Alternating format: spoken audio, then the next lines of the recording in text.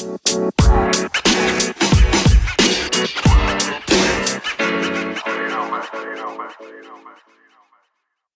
morning, afternoon, or evening, wherever you are in the world. Welcome to DBN News for 2019, the semi-daily news that even plants crave, and Anchor's #1 gaming news podcast.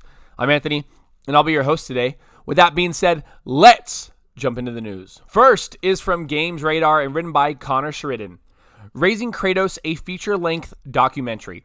Just a week after we got a potential God of War sequel tease in a new PS4 theme, we have our first peek at a feature-length documentary that follows years of work on the 2018 reboot.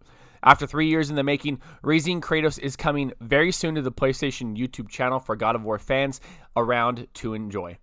Sony says the documentary was made with 400 hours of behind-the-scenes footage from the development floor at Santa Monica Studio to the performance capture stage to the game's public debut at E3 2016 and even further.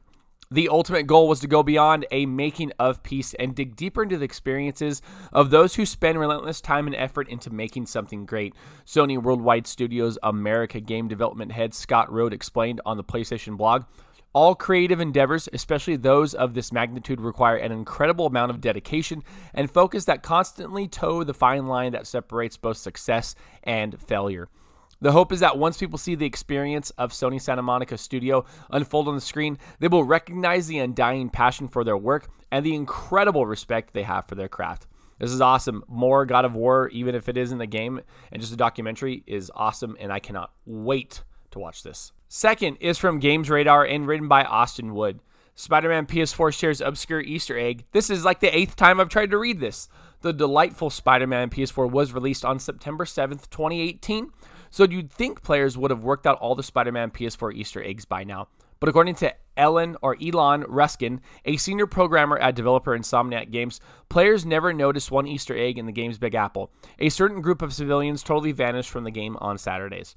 Ruskin shared the Easter egg on Twitter over, fittingly enough, the Easter weekend.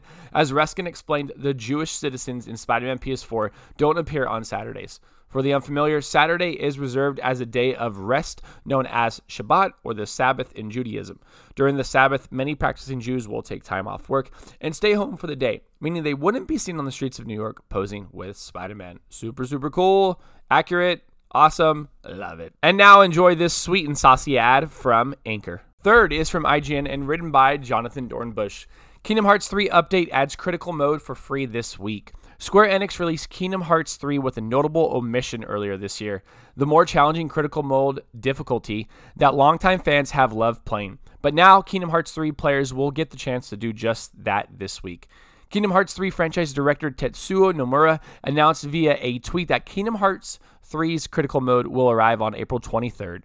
Nomura nor Square Enix offered an exact time frame tomorrow for the critical mode update, as well as whether anything additional will be included in the update.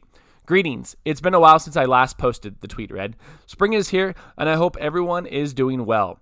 Kingdom Hearts 3's long-awaited critical mode is available as a free update tomorrow. We've changed things up from the previous games, so I hope you enjoy. Nomura.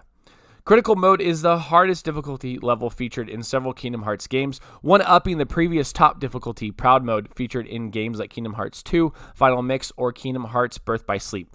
Critical mode can add any number of variants such as increased damage taken and dealt, more limited AP or HP gains, and more. Nomura has previously confirmed both paid and free DLC is in the works for Kingdom Hearts 3, though Nomura did not announce any specific DLC for Kingdom Hearts 3 beyond critical mode. Last is from IGN and written by Colin Stevens.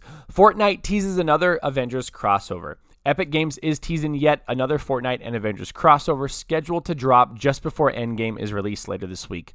This news was revealed through the official Fortnite Twitter account with the caption, "Whatever it takes for 2519."